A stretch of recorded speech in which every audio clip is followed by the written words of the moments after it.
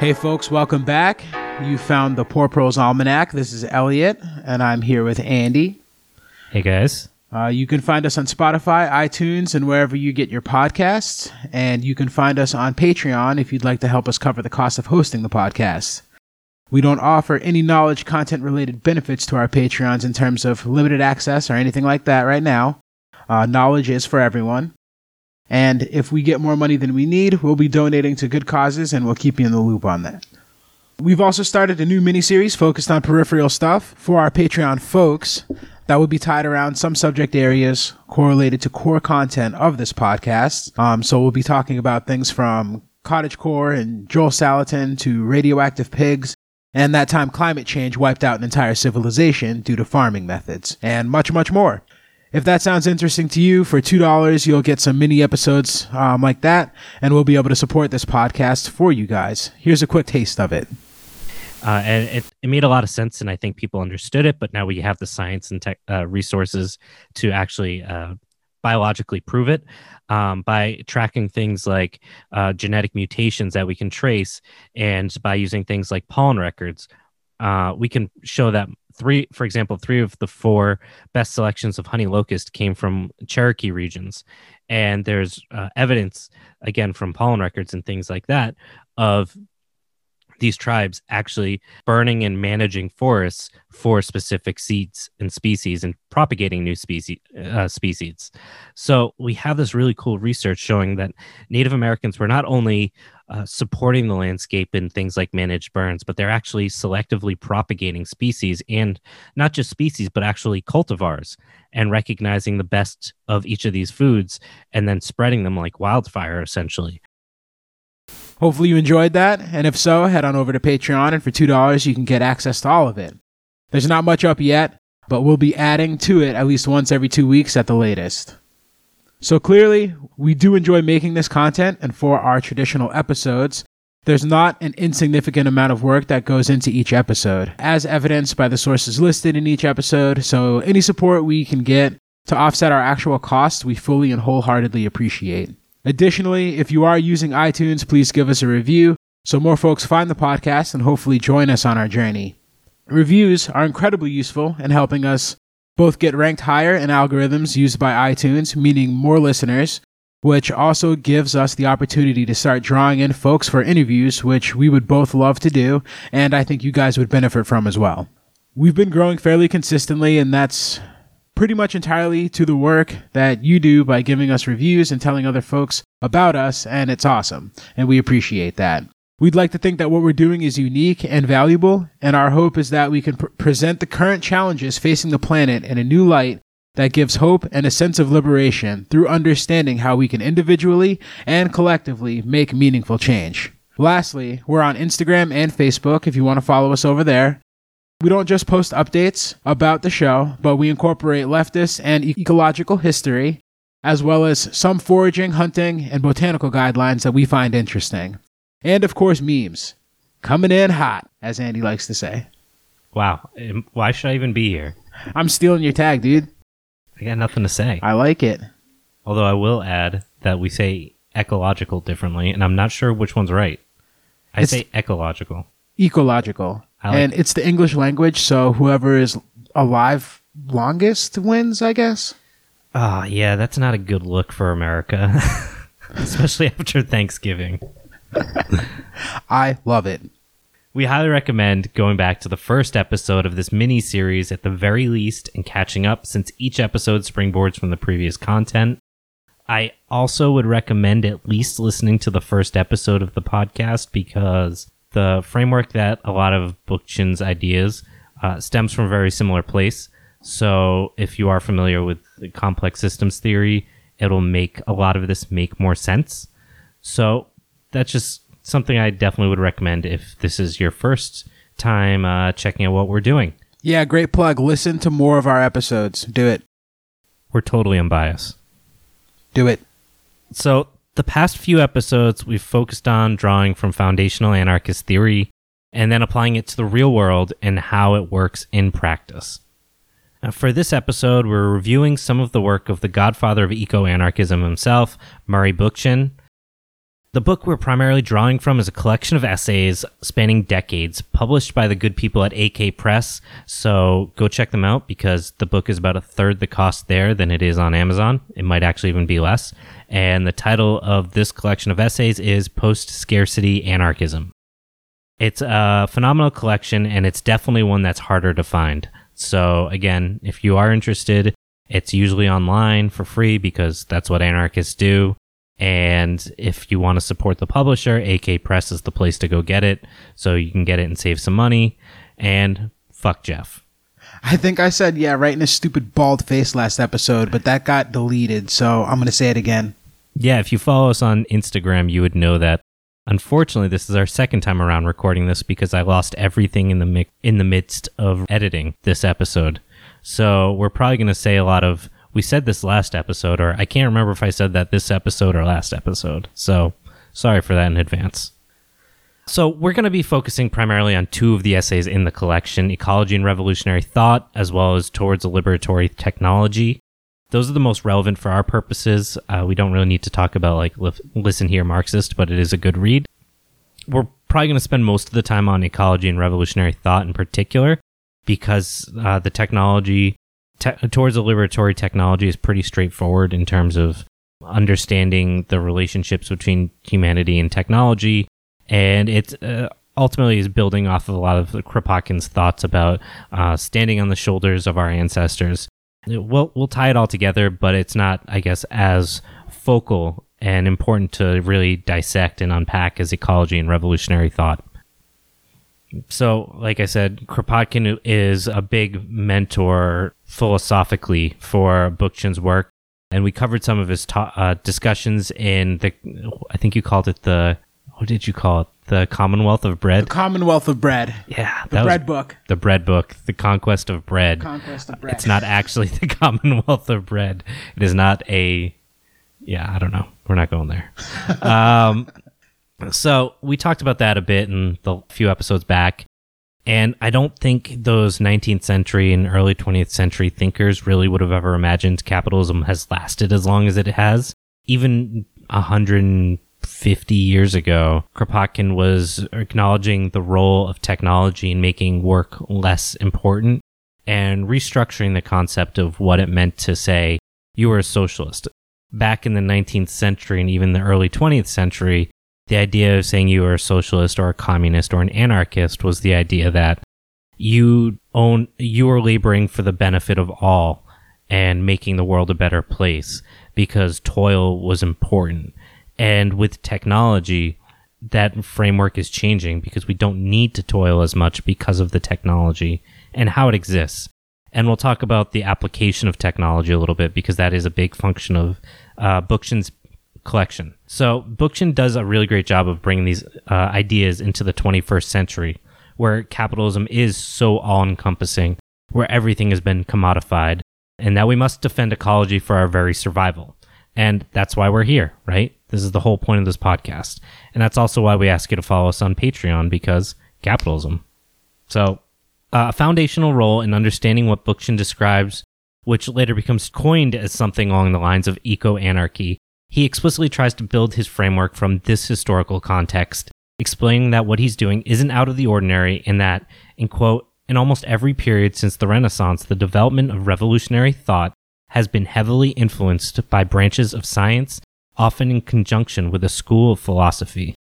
Unlike many 20th century philosophers, Bookchin attempts to continue the work of Kropotkin in drawing from the scientific community to enhance both his understanding of the complex nature of capitalism in his time and to also bolster his positions of the necessity of humankind to not only understand the role of technology and the environment in our ability to thrive, but to leverage this scientific prowess. We aren't looking to run away from the world we have built, but to transition it into the hands of the working class and not the select few. And I can't fucking read that without or say that without thinking of Bernie Sanders. And I think I said that last time. Yeah. And I was like, God damn it, that sounds Bernie. very Bernie. So in doing this in a localized way, we're able to give autonomy to the people most heavily impacted by the decisions to use technology and extract the resources for that technology to exist. That is those people where the factories exist, where the mines exist. In contemporary capitalism, generally speaking, those people really don't have a whole lot of say. If you're familiar with the term NIMBYism, not in my backyard, it's why white people never have to live next to like gas compression stations. They're always dropped in the hood. But that's why the highways cut through the hood back in the 60s when they cut them in.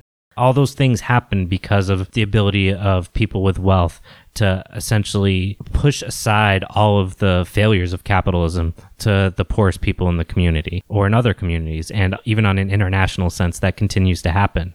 A lot of folks, especially in America, the quote-unquote socialists in American politics like AOC, who I think are really important for changing the conversation, they look at places like those Nordic countries as examples of what the world could be like or America could be like. And on the surface, they seem great. And I think they do have a lot to offer for working class people. But those places still are only able to thrive by exploiting third world labor. If they had to actually fully absorb the costs of their lifestyle and not export it to countries where kids are working in mines, then the reality of their living conditions as a colonist state would be, I guess, more troublesome. I think that's part of the complex system that people fail to recognize with these plug-and-play solutions that they come up with, on the surface for these conversations. Yeah, and I think it offers an opportunity to destigmatize terms like socialism because people are able to at least articulate in a meaningful way that it's not necessarily bad. And even though those countries are not socialist, they are capitalist with a strong welfare state, they can help untarnish the words that are meaningful in those conversations. Right. So to kind of bring this back home, the whole argument Bookchin begins his conversation with is that technology is valuable and important, but it's only valuable and important and beneficial if the people that have to live with the worst parts of those conditions have a voice in how they're being used and how they're being extracted. So one of the examples he gives is he talks about mining technology and how mining technology hasn't really changed in 400 or 500 years because it wasn't as profitable to do so because human labor was so cheap. And if our economy is people focused and we're talking about our neighbors, not some abstract concept in a third world country that we don't see or even hear about, it's much harder to justify sending 8-year-old kids into mines when it's your neighbor's kid. Right. So we're getting into examples. Let's zoom back out and kind of come in broad. Yeah, sorry, I jumped into the part that I was like, we're not going to talk about this at all. Yeah. and jumped right in. Right. I think understanding the technological role and the human focused aspect of it is really important to have I guess, start developing these conversations in a way I think that's accessible for folks that don't have a heavy theory background. Okay, I gotcha. So let's start with Bookchin's theory, and then kind of work our way back to what we were just talking about, because I think that's gonna come back up again. Okay. So in this conversation, he challenges the assumption of humanity as a parasite, and he argues that obviously man could be described as a highly destructive parasite who threatens to destroy his host, the natural world, and eventually himself. In ecology, however, the word parasite is not an answer to a question, but raises a question itself. Ecologists know that a destructive parasitism of this kind usually reflects the disruption of an ecological situation, and indeed, many species that seem highly destructive under one set of conditions are eminently useful under another set of conditions. What imparts a profoundly critical function to ecology is the question raised by man's destructive abilities. What is the disruption that has turned man into a destructive parasite? What produces a form of parasitism that results not only in vast natural imbalances, but also threatens the existence of humanity itself? End quote. If we think back to the first episode, we talked about the roles of species in a community, and we talked about how parasites have a positive-negative relationship with the species they're drawing from. But over time, the species evolve to support one another. Our understanding of this relationship should provide us the understanding that we, as the parasite, have no interest killing the planet and turning into a predator, but would rather create a harmonious relationship with the rest of the planet.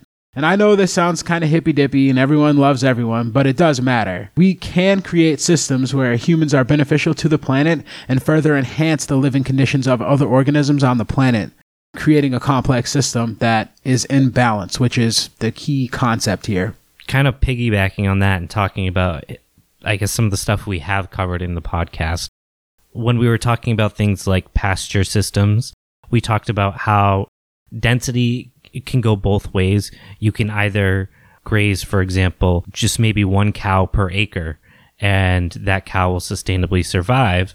Or if you go through other intensive systems that require a biological community that can support the cow and having the right method of grazing, you can actually support more animals. However, if you only go up a little bit and you put 2 cows and you don't change your system, then they're going to overgraze it. You can increase the land capacity by understanding the way to mimic nature and aggressively following those, structures. So I think that's one of the things we need to think about. Like, I think it's very Malthusian. So if you're not familiar with Thomas Malthus, his idea was that essentially we need to decrease the population because the planet can only support so many people. And that's a very mathematical and heartless. And again, the big concept of complex systems theory is that in having variety, we're able to, the systems can sustain a more amount. The system is worth more than the parts it's comprised of. Right. And so I feel like a way to put it in simpler terms for me to understand is basically the more variety in inputs that you have a wider range of variety and output coming out, and those outputs should be able to support multiple species and multiple organisms living in that complex system. Everybody gets everything. Yeah, and so like a really easy metaphor I think to talk about is like in most parts of the country, at least on the East Coast, there's a major problem with 2 species, deer and coyotes. Coy wolves now, they're getting big. Yeah. So those are 2 major issues, and you're like, how can they both be an issue? Coyotes eat deer, and the deer are overpopulated and starving to death. So what's happening? The system are ecological, according to Eliot. Systems are simplified because we've cut up forests and we've clear cut a lot of forests. And one of the things we'll talk about in a prologue coming up is the history of the forests and especially the East Coast, where a lot of them were clear cut up until about 100 years ago. So if you drive around, you don't see many trees over about 100 years old. And what's happened is because we've erased the history of the indigenous forest management practices, the ecosystem isn't really designed to be complex because everything is the same age. And you need that diversity in the ages, in the ecotones, and all of the different functions that forests have to be able to sustain life. But because these larger species that demanded those complex systems didn't get wiped out, now they're living on a ecosystem that can't support them, both for culling the unnecessary and the weaker species because that web of food doesn't exist anymore, but also because of the fact that everything is singular. It's all essentially the same type of forest.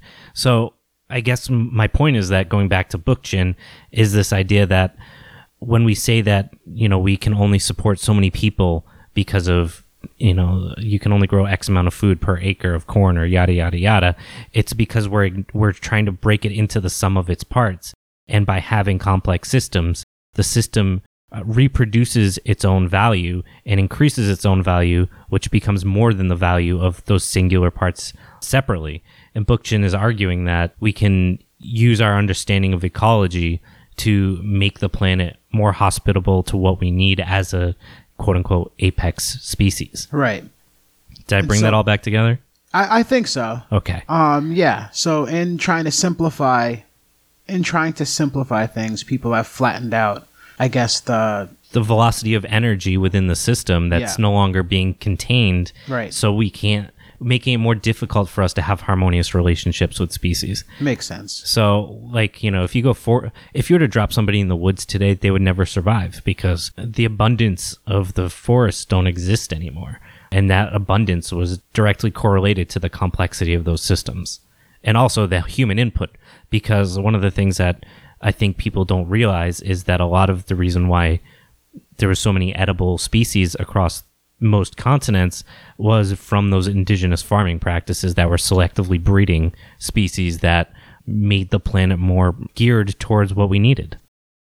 So Bookchin argued, why can't I say that right? I think I am, it just doesn't sound right in my head. Bookchin argues that this, now I can't read. I'll do it. Bookchin argues that this issue stems from patriarchy, which has become the foundation to not only the region that stems from his own writing, Rojava, but also the foundation of Zapatista movement, which we just covered. The first steps in creating the EZLN first began with women organizing other women across towns, but also in giving women not only equal rights in the region, but equal representation and the ability to organize outside of the scope of men. Bookchin argues that, quote, the problem runs even deeper. The notion that man must dominate nature emerges directly from the domination of man by man. The patriarchal family planted the seed of domination in the nuclear relations of humanity, the classical split in the ancient world between spirit and reality, indeed between mind and labor. It was not until organic community relations, feudal or peasant in form, dissolved into market relationships that the planet itself was reduced to a resource for exploitation. Just as men are converted into commodities under capitalism, so every aspect of nature is converted into a commodity, a resource to manufacture and merchandise wantonly. The liberal euphemisms for this process involved are, in quote, growth, in quote, industrial society, and, in quote, urban blight. By whatever language they are described, the phenomena have their roots in the domination of man by man. You said wantonly. I can't read. Wantonly? It's wanton. I was like the bottom of our class in high school, all right? No way. Okay, I was like middle bottom. You were in the middle, the top of the middle. I was the top of the bottom third. Middle. Yeah, that's perfectly fine. Yeah. To get back to this, I guess. So he's arguing, and this is something I think is really important, especially in a lot of leftist circles, is deconstructing this concept of patriarchy and how we relate between one another, between the sexes, I guess you could say, and equalizing both work and relationships and taking them out of that capitalist sphere of understanding and relationships. Because in that kind of domination where we reinforce the need to continue dominating in all of our relationships, whether that's in the home or within nature, there's always this conversation, and I think it ends up going, I guess, is framed the wrong way about humans' relationship with nature. And the reason why that's the wrong way to think about it is that's like saying your heart's relationship with your body. We are a part of nature, and we are not some abstract binary thing where we can be a part of or not part of nature. We are nature, and no matter what we do, whatever technology we develop, that relationship doesn't change. But by trying to give this abstract idea that we can exist outside of nature and in some way control or manage or manipulate it as, I guess, more, not even necessarily that we can't manipulate it, because obviously we can, but that we can have full control and that nature won't respond back and have skills that we don't know about or aren't aware of, or that can be more powerful than us. Right. And I put a quote in here that kind of speaks to what I was trying to say about flattening of the rate at which our complex systems will either expand or produce output. I always tend to look at things like in concept and in theory as graphs and charts in my head, just as a way to visualize like what we're talking about. And so when you talk about variety of inputs, picture a graph with a whole lot of peaks and valleys in it, right? And those different inputs, or that range in input, is the complex system that we all live in. That would be our relationship in nature, not with nature, but we fall somewhere in that, that range. And as you dominate the landscape of the inputs for that complex system, those peaks and valleys flatten out. So what that looks like is the inputs and outputs becoming simplified, where we're putting in the direct inputs that gives the outputs for us and nothing else. And that's where the parasitism comes in, because that range of output is supposed to be in place to support all of those peaks and valleys, if that makes sense. I got lost, I'm not going to lie, but we'll cut that out. No, we don't have to. I think it was fine. I started thinking about peaks and valleys and got distracted. Right. So I'll just read the quote by Bookchin then and see if this makes sense. But the end quote. The point is that man is undoing the work of organic evolution. And by creating vast urban agglomerations of concrete, metal, and glass, by overriding and undermining the complex, subtlety, organized ecosystems that constitute local differences in the natural world, and in short, by replacing highly complex organic environment with a simplified inorganic one, man is disassembling the biotic pyramid that supported humanity for countless millennia. In the course of replacing the complex ecological relationships on which all advanced living things depend for more elementary relationships, man is steadily restoring the biosphere to a stage which will be able to support only simpler life forms. It's funny, like, I don't know if he was ever aware of things like complex systems theory, but his writing makes it sound like that was the case. I think the point that we're getting to is that only when we can have smaller communities that are connected together, in doing that, we have to recognize the needs of the community around us, the environment around us, and the unique characteristics that the environment in those areas offer. We always talk about, like, in globalization, the benefits of globalization is the specialization that exists. That's what I was just going to say. So I have something I will expand on, but go ahead. Okay. I'm sorry. So with this idea of globalization and specialization, the idea is sound. However, when you put it on that size of a scale, the scale of it no longer meets the ecological necessities for those communities. Dropping a 100 square mile manufacturing region that specializes in one type of manufacturing eliminates millions of ecological niches. And further, while it may bring in specialties and things like that, while that might bring in things like jobs and so on and so forth, the reason why that location was chosen is likely not because of the things that are nuanced for that community, but rather because it made financial sense. And we've kind of talked about that a little bit, and I think actually it was in the last episode when I referred back to the first episode when we talked about, like, financially speaking, McDonald's makes more sense than your local farmer to buy a hamburger, because McDonald's will grow the cattle in Brazil and ship them to China to get packaged and then ship them back to the US because of the way the currency laws work and the tax laws work and all of those different things. It's actually cheaper to send a cow that grew up in Brazil to China back to the United States to sell, as opposed to the cow that grew up and ate the grass on the field across the street. That cow's going to be more expensive, but ecologically speaking, the cow across the street is by multiple magnitudes better for the environment. So those things are not necessarily correlated. So did I make you lose your point? No. Okay. So I just wanted to stick to the specialization part of it. What humans have done is taking the resources that we'll go back to mining, the resources that we take from the earth, and that whole region has a complex ecological system, and we negate all of it by going there and just extracting just that one resource that we need.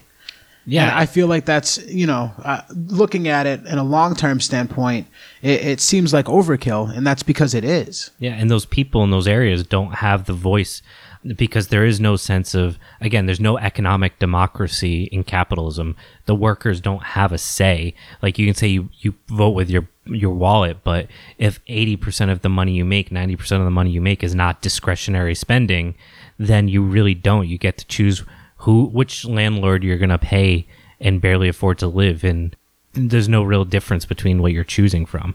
The point is that with decisions like what Elliot was just talking about, we don't really offer communal input, and the voices that usually represent the community in capitalism, and it's inherent to the system, is that those with the most money have the most voice. So the people that are least likely to live with those decisions. To bring it back to Bookchin, we'll just do another quote. End quote. Wherever feasible, industrial agriculture must give way to soil and agricultural husbandry. The factory floor must yield to gardening and horticulture, and I do not wish to imply that we must surrender the gains acquired by large-scale agriculture and mechanization. What I do contend, however, is that the land must be cultivated as though it were a garden. Its flora must be diversified and carefully tended, balanced by fauna and tree shelter appropriate to the region. Decentralization is important, moreover, for the development of the agriculturalists as well as for the development of agriculture. Food cultivation, practiced in a truly ecological sense, presupposes that the agriculturist is familiar with all the features and subtleties of the terrain on which the crops are grown. There's 2 points there. The first point is talking about specialization, and the second point is about the role of decentralizing while still keeping the technological benefits. So I want to talk about the first one, which is that cross-pollination between skilled labor.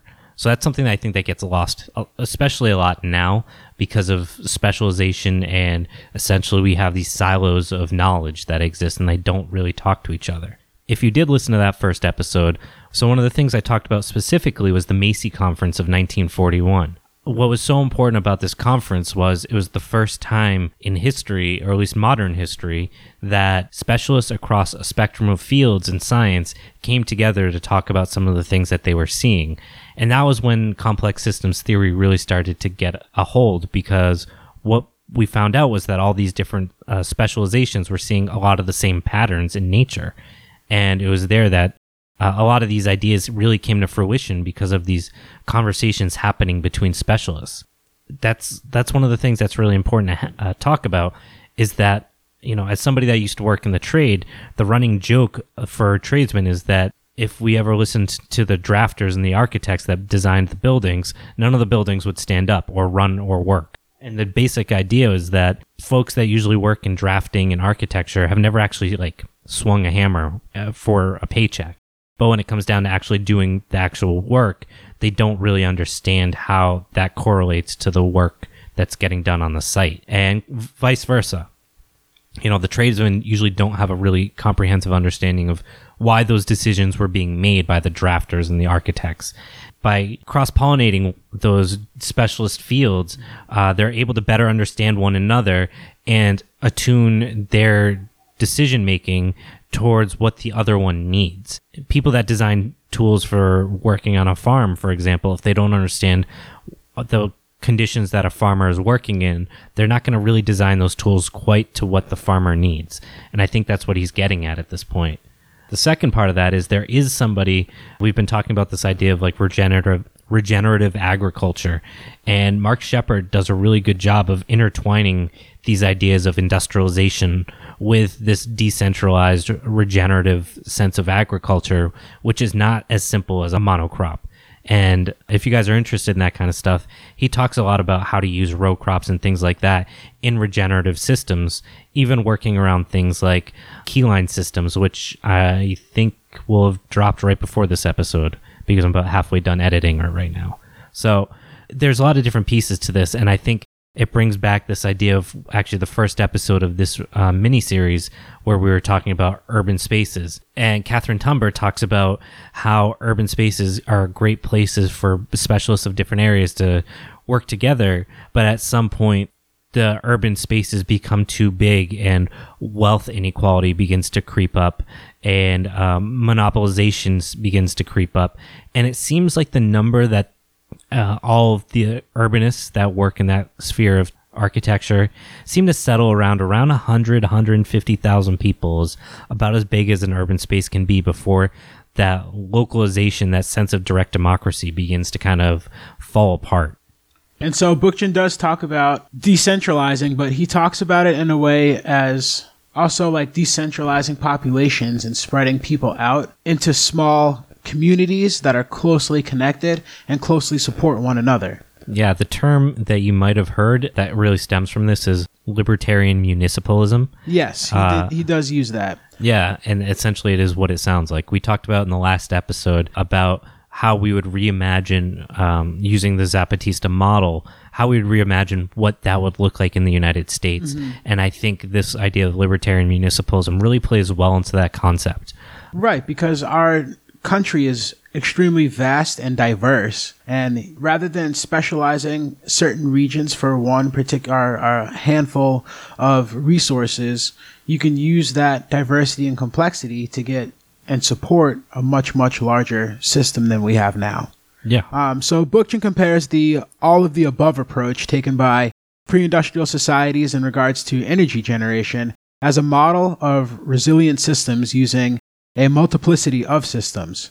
For example, the use of wood, peat, coal, vegetable starches, and animal fats, what he calls integration through diversity. This integration through diversity is not a plug-and-play system, though, and Bookchin isn't under the impression that megacities can replace the massive fuel consumption with solar panels, wind turbines, and hydroelectric dams in the immediate vicinity.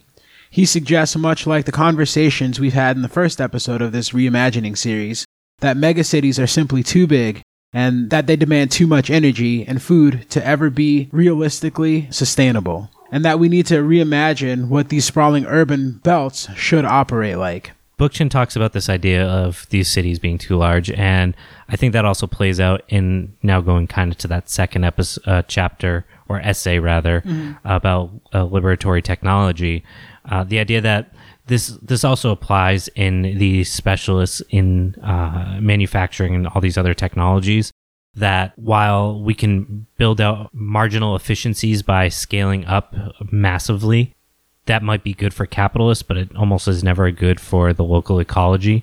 Right, because it's a single input, typically. Yeah. And like we've said, pretty much anytime there's like one thing that's too big in an ecosystem, it generally causes the ecosystem to become simplified because it can't handle that, and it ultimately collapses, or the more complex species start to collapse.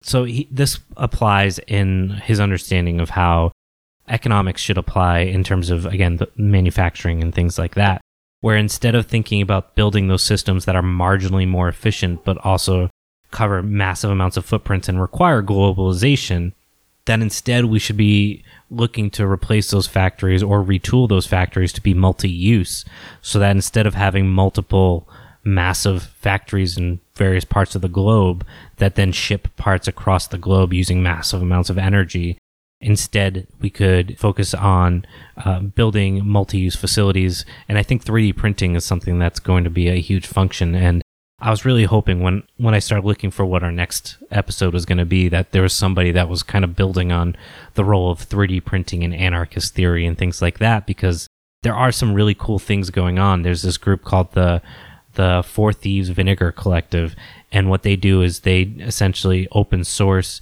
the development of 3D printing for making medical labs.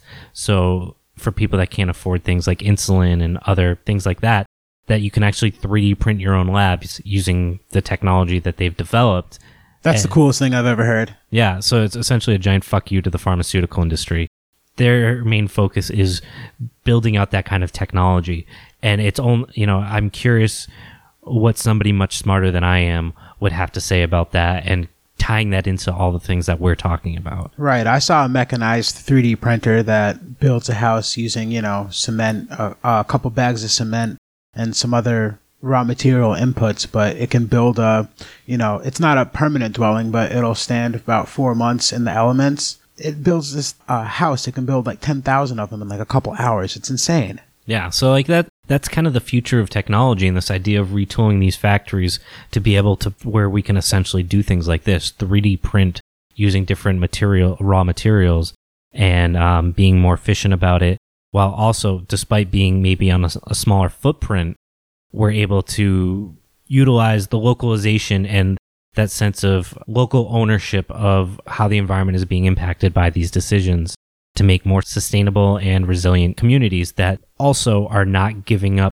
their ability to, be successful. I want to pull a quick quote from Bookchin that kind of reinforces this idea.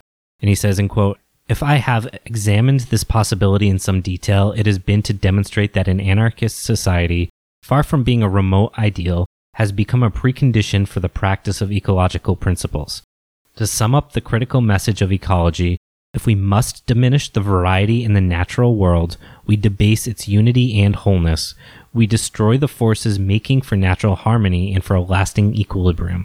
And even more significant, we introduce an absolute retrogression in the development of the natural world. If we wish to advance the unity and stability of the natural world, if we wish to harmonize it, we must conserve and promote variety." And if we understand what he was saying about that, without that direct democracy of the people that are working and being exposed to the consequences of our decisions for development, there's no way to practice any sense of humanity and harmony with nature. Simplifying those inputs, which we've done, has done exactly what I said by flattening out the variety of outputs needed to support more complex life forms. So let's fix that. Yeah. Also, after reading a couple of his quotes, guys, you really have to read this book. It's a simple read and the concepts aren't very difficult to understand, but the way he frames them, we're doing our best to sum up the ideas in this, but I highly endorse going out and getting a copy of this book and giving it a read.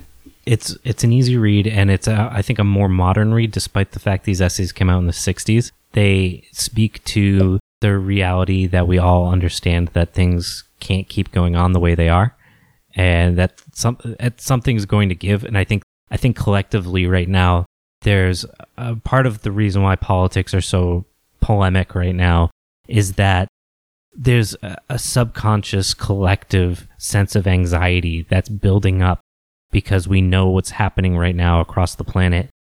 It's like when you see the birds huddling on the trees before an earthquake happens or whatever they do.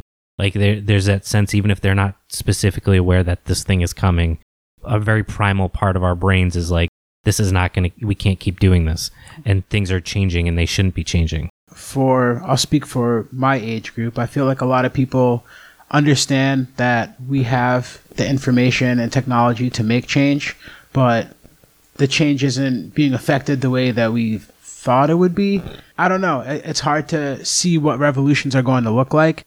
Yeah, but we're getting it started with 2 microphones and sharing this information because you and I sit here and have these conversations frequently, and we started this podcast because we wanted to make sure that other people were hearing us. Yeah, and I think we get a lot of messages like every day from you guys, and it's really awesome the amount of folks that I'm usually the one managing the Instagram account. So when we get messages, I usually screenshot them to Elliot, and I feel like I'm doing that more and more often because it's really cool to see you guys be like, I came here for the ecology piece or farming or whatever, or even for folks that come from the other side that are like, I came here because I wanted to listen to leftist podcasts, and I will get these messages like, I had never thought of any of this way, and I'm rethinking how I view the world. And that's awesome because I think this makes a lot of sense. Liberals are just socialists that haven't realized it yet, and conservatives are usually anarchists that haven't really realized it yet, because 90% of people believe that we all deserve the right to own our labor and that we all deserve the right to have a meaningful life. It's just about unpacking the dichotomous system we have in the United States, because it is geared in a way so that you can't imagine a world outside of it. A lot of people say, I'm not really a conservative or a liberal or whatever, but I kind of have these things from each of these parts. And it's usually because you actually you're trying to put yourself in a system that you're not a part of. And I think sometimes when you hear how we should be mimicking nature because that's what we are, we're a part of nature, that you can start to see how these parallels exist between us. And if we're able to create sustainable systems, it has to be by mimicking what's going on in nature, because we are a part of nature. And I think that's kind of the crux of this podcast has been about bringing these two disparate subjects and much smashing them together. Yeah, kind of like what we're talking about that. And we're trying to cross-pollinate that knowledge and see how they not only impact one another, but how they reinforce one another in a lot of ways. And I think for a lot of folks, that makes a lot of sense in a way they've never really thought about it. So we've talked a little bit about the technology piece, and I do want to get back into that a little bit. Okay. We have talked about this idea of retooling the economy, and I think it's important to remember part of that retooling, what's so valuable about it, other than the direct democracy and the protection that comes for the environment because of that direct democracy, is the fact that there's a huge economic component to this, in the sense that we're decentralizing our economies. We're no longer tied to a handful of companies. So like, I'm sure people watched like the debates going on during the primaries and things like that. And there was this one moment that I thought about, and it just kind of stuck in my head, when Mayo Pete went after Bernie for saying he wanted to get rid of private health insurance, even if there was a Medicare for all. And his response was, what are you going to tell the workers for the 10,000 workers in the city they happen to be doing the debate in who work for the health insurance industry? And it was like, really? Like, work is important, but meaningless work is not important. If there's a city out there that 10-20% of the population works for one industry, that industry, those people, that entire city is beholden to that industry. And by decentralizing economies, these corporations don't have a stranglehold on the population to leverage, if you don't drop our taxes to zero, we're going to take the jobs away. You know what? Fuck you. Like, we own the companies. You can't do that. And by decentralizing, you're localizing and creating that sense of democracy while also holding those companies accountable. And also realizing that these systems aren't plug and play, and realizing that these systems are complex. If 10,000 people lose their jobs, those people still have a specialized skill. Yeah. I'm just hanging up on the example, but yeah. I'm just saying that's the whole point of having a complex system, is so that, when things change, it's not like you get cut out or excluded, which is the simplification that people bring to complex systems. That's not necessarily what's happening. It could be a sliding scale, maybe shift over. I guess the case to be made that some people think you should have to work to have food and shelter. And I would say, if those things already exist, why are we continuing to pay for them?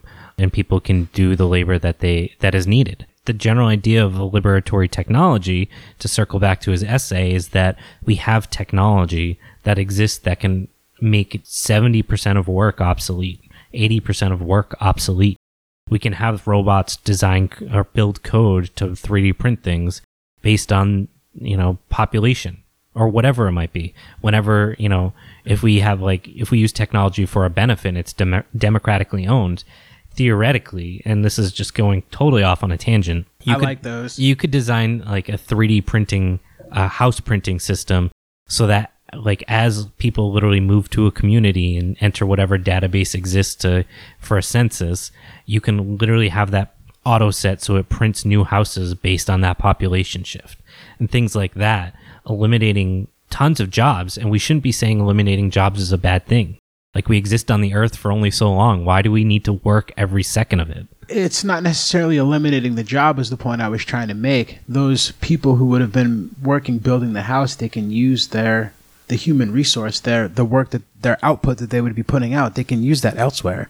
It's not like it's disappearing off of the face of the earth. The energy isn't disappearing. Energy can't be created nor destroyed. It's just going elsewhere. Yeah, and I guess we're almost talking about two different things. Like, I'm not saying like those people can't do something productive. That's exactly what I'm saying. Yeah. They're saying those people aren't being productive anymore. They still are. It's just in a different. Yeah. And productivity, people are like, well, I want to do something that I'm passionate about, or, whatever it might be.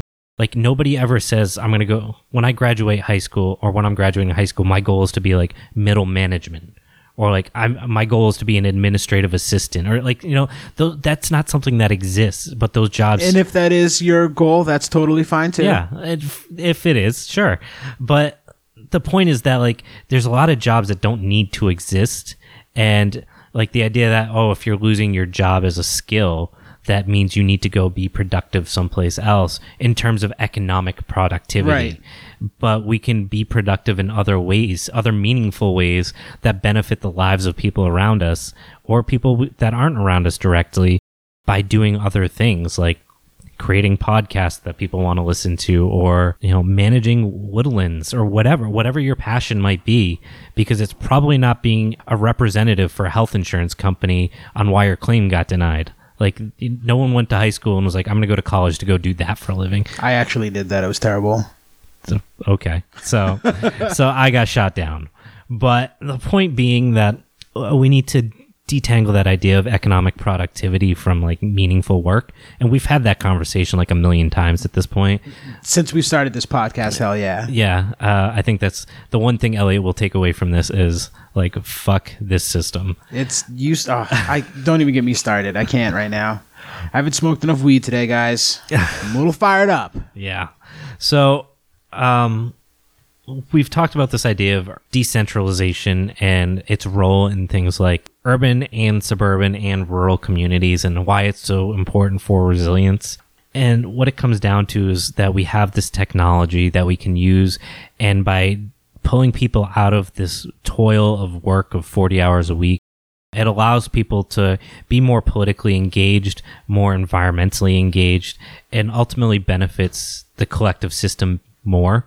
We've entered a point of where technology is able to provide us with opulence, and we're not required to toil for the benefit of all. And yet we still do the 40-hour work week. FDR proposed getting rid of the 40-hour work week to drop it to, I believe, 34 hours. I don't know off the top of my head that number. It's 34 or 32, I think. 32. 30-hour, actually. 30-hour work. Yeah, isn't there? We'll just say in the 30s, FDR pushed a 30-hour work week proposal as full-time work because of, at the time, the development of technology no longer necessitated a 40-hour work week. It is now 90 years later, and we are still working 40-hour work weeks. And technology has increased. If technology has increased production since the 60s, 300%, then I don't know what the figure is, but it's probably close to 900%. And the 40-hour work week was started during the Industrial Revolution, literally to get their factories to run 24/7. Factories don't do that anymore yet. We still work jobs based on... some do, but, Right, but still. This is, I guess, really kind of getting off topic, but we have a lot of unions, and there's nothing wrong with unions, and they defend those blue collar jobs, especially in manufacturing centers. But they wouldn't need to have the fights they have today if they democratically owned the institution, because shrinking those work weeks would mean liberation, not losing pay. Yeah, that's pretty an anarchist way to look at it. Yeah, technology that can automate work should mean more vacation time, not fear of losing jobs and chronic unemployment. And that was I think a couple episodes we talked about Andrew Yang, and that's the big problem with his pitch for the, whatever he called it, the freedom dividend, whatever bullshit name it was that it wasn't a solution. It was a bandage over a reality that chronic unemployment is inevitable because of the way our economic system is designed. People always joke about raising minimum wage is going to automate all those jobs away. We should be saying fucking good. Why are people wasting their life sitting at a cash register, taking money and moving a burger from a grill to the fucking desk? Well, that goes back to the argument we had about patriarchy, where it's about dominance. In order for you to be winning, somebody has to be losing. And that's how it's looked at currently. Yeah. So, yeah, we got a little off topic. But it's all right. I think this all kind of ties back to this general concept of Bookchin saw a lot of this coming and said we need to start developing the resources to develop decentralized systems that use this technology in a way that liberates us instead of becoming a surveillance state that can control and manipulate and exploit us by saying, oh, I heard you were talking about a new car. Now I'm going to throw you ads for a new car and things like that. Oops. I think we fucked up. Yeah, we messed that up. Sorry, Murray. Yeah. So I'm going to drop one more quote, and I think this speaks to a lot of the stuff that we've covered, and I think it's worth hearing. So, in quote, with the arrival of mass production as the predominant mode of production, man became an extension of the machine, and not only of mechanical devices in the productive process, but also of social devices in the social process. The decline from craftsman to work, from an active and increasingly passive personality, is completed by man to consumer, an economic entity whose tastes, values, thoughts, and sensibility are engineered by bureaucratic teams and think tanks. Man, standardized by machine, is reduced to man. So he doesn't really offer a solution to this problem. Man, standardized by machine, is reduced to a machine. Did I say that wrong? Yeah, you said is reduced to man. Oh, I mean... So man standardized by machine is reduced to a machine. Yeah. We're a well-oiled machine living as, a machine with interchangeable parts rather than humanity. Yeah, and that's something you see a lot in, I guess, pop culture now. And dystopian movies and sci-fi movies and stuff like that. Hell yeah, you do. Well, not even just that, but the way we treat ourselves. How many times do you hear fitness gurus and shit like that say your body is a machine? Food is no longer food, it's fuel. I get in an abstract sense that's technically true. Calories are something that we burn to exist. But I think it does speak to this very real that we've lost, at this point at least, this battle between humanity and technology, which one dominates the other. And that's predicated because of capitalism, utilizing that technology as something that can control us. And whether that's through the idea of social media and advertising and whatever psychology goes into that, or on planned obsolescence, technology is designed around the money we have that's available for spending because it's driven by capital. So whether it's a dishwasher breaking down or ads being targeted towards you because your dishwasher broke down, those both function as two different parts of humanity being reduced to a machine that purchases and expends energy to produce more things that then they purchase. That sounds broken. Yeah. It's a really frustrating conversation to have, because I think the problem with this essay is that the writing is on the wall for what could have been. And instead, it's like we all have to work millions of hours a week to have shitty houses that should have been torn down because they're so inefficient and poorly designed. And all of the stuff in them was designed to fail. And you can't afford to actually keep up with keeping that shit going and also give a shit about anything else. And stop, you're going to make me cry. Yeah, probably. I'm going to need a drink. What time is it? It's only 11:30 in the morning. I guess it's just like it's I don't want to get too bullshitty, I guess, but the whole point of the essay, or this collection of essays, I think, is to highlight what could be and to give hope. And of course, he was writing in the 1960s, so you're at the peak of the hippie movement and like this idea of a counterculture, and there was a real sense of hope that boomers wouldn't be the shittiest generation in history, and they started out so cool. Yeah. And then they got jobs in management. Yeah, they dropped the ball. Yeah. Bookchin had like some really great ideas, and they're still super valuable, and I think there's a reason why people cling to him so much, because of the fact he speaks in a way that is very accessible, and a lot of times you're like, yeah, that makes a lot of fucking sense. Why aren't we doing that? Yeah, gotta read it, guys. Gotta read it. So I think this gives us a good framework to think about in terms of how systems can exist into the 21st century, and even in more specifically industrialized countries where you might look at like the EZLN and say that those models don't apply here because our lifestyles are so different. This provides that framework, and it also provided a framework for another really great writer and a political leader who also has a very complicated history, so I don't want to play him up too much, but Abdul Öcalan, who was the face, or is continuously the face while still sitting in a prison cell, of the movement in Rojava, which is going to be what the next episode of this miniseries is about. So if you thought this was really cool, wait till we talk about how it's been put into practice. Yeah, I've been working on trying to get an AK built for the Rojava episode, but I live in Massachusetts, so it's impossible. Yeah, it sucks. And we talked about why gun laws suck in this country because of people that write them are not exposed to them. That was on the prologue. Yeah, so if you want to hear that, get on Patreon. Yeah, it's a good topic. I rant and rave about gun laws. Yeah, and I'm sure we'll talk about them more in the future. But yeah, that's pretty much it. So hopefully you guys enjoyed this episode. We tried to sum up some heavy concepts here, but again, that's Post-Scarcity Anarchism by Murray Bookchin. You can find that on AK Press.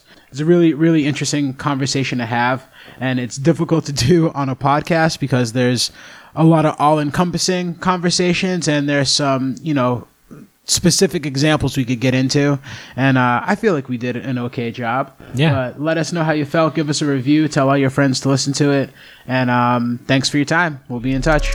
See ya.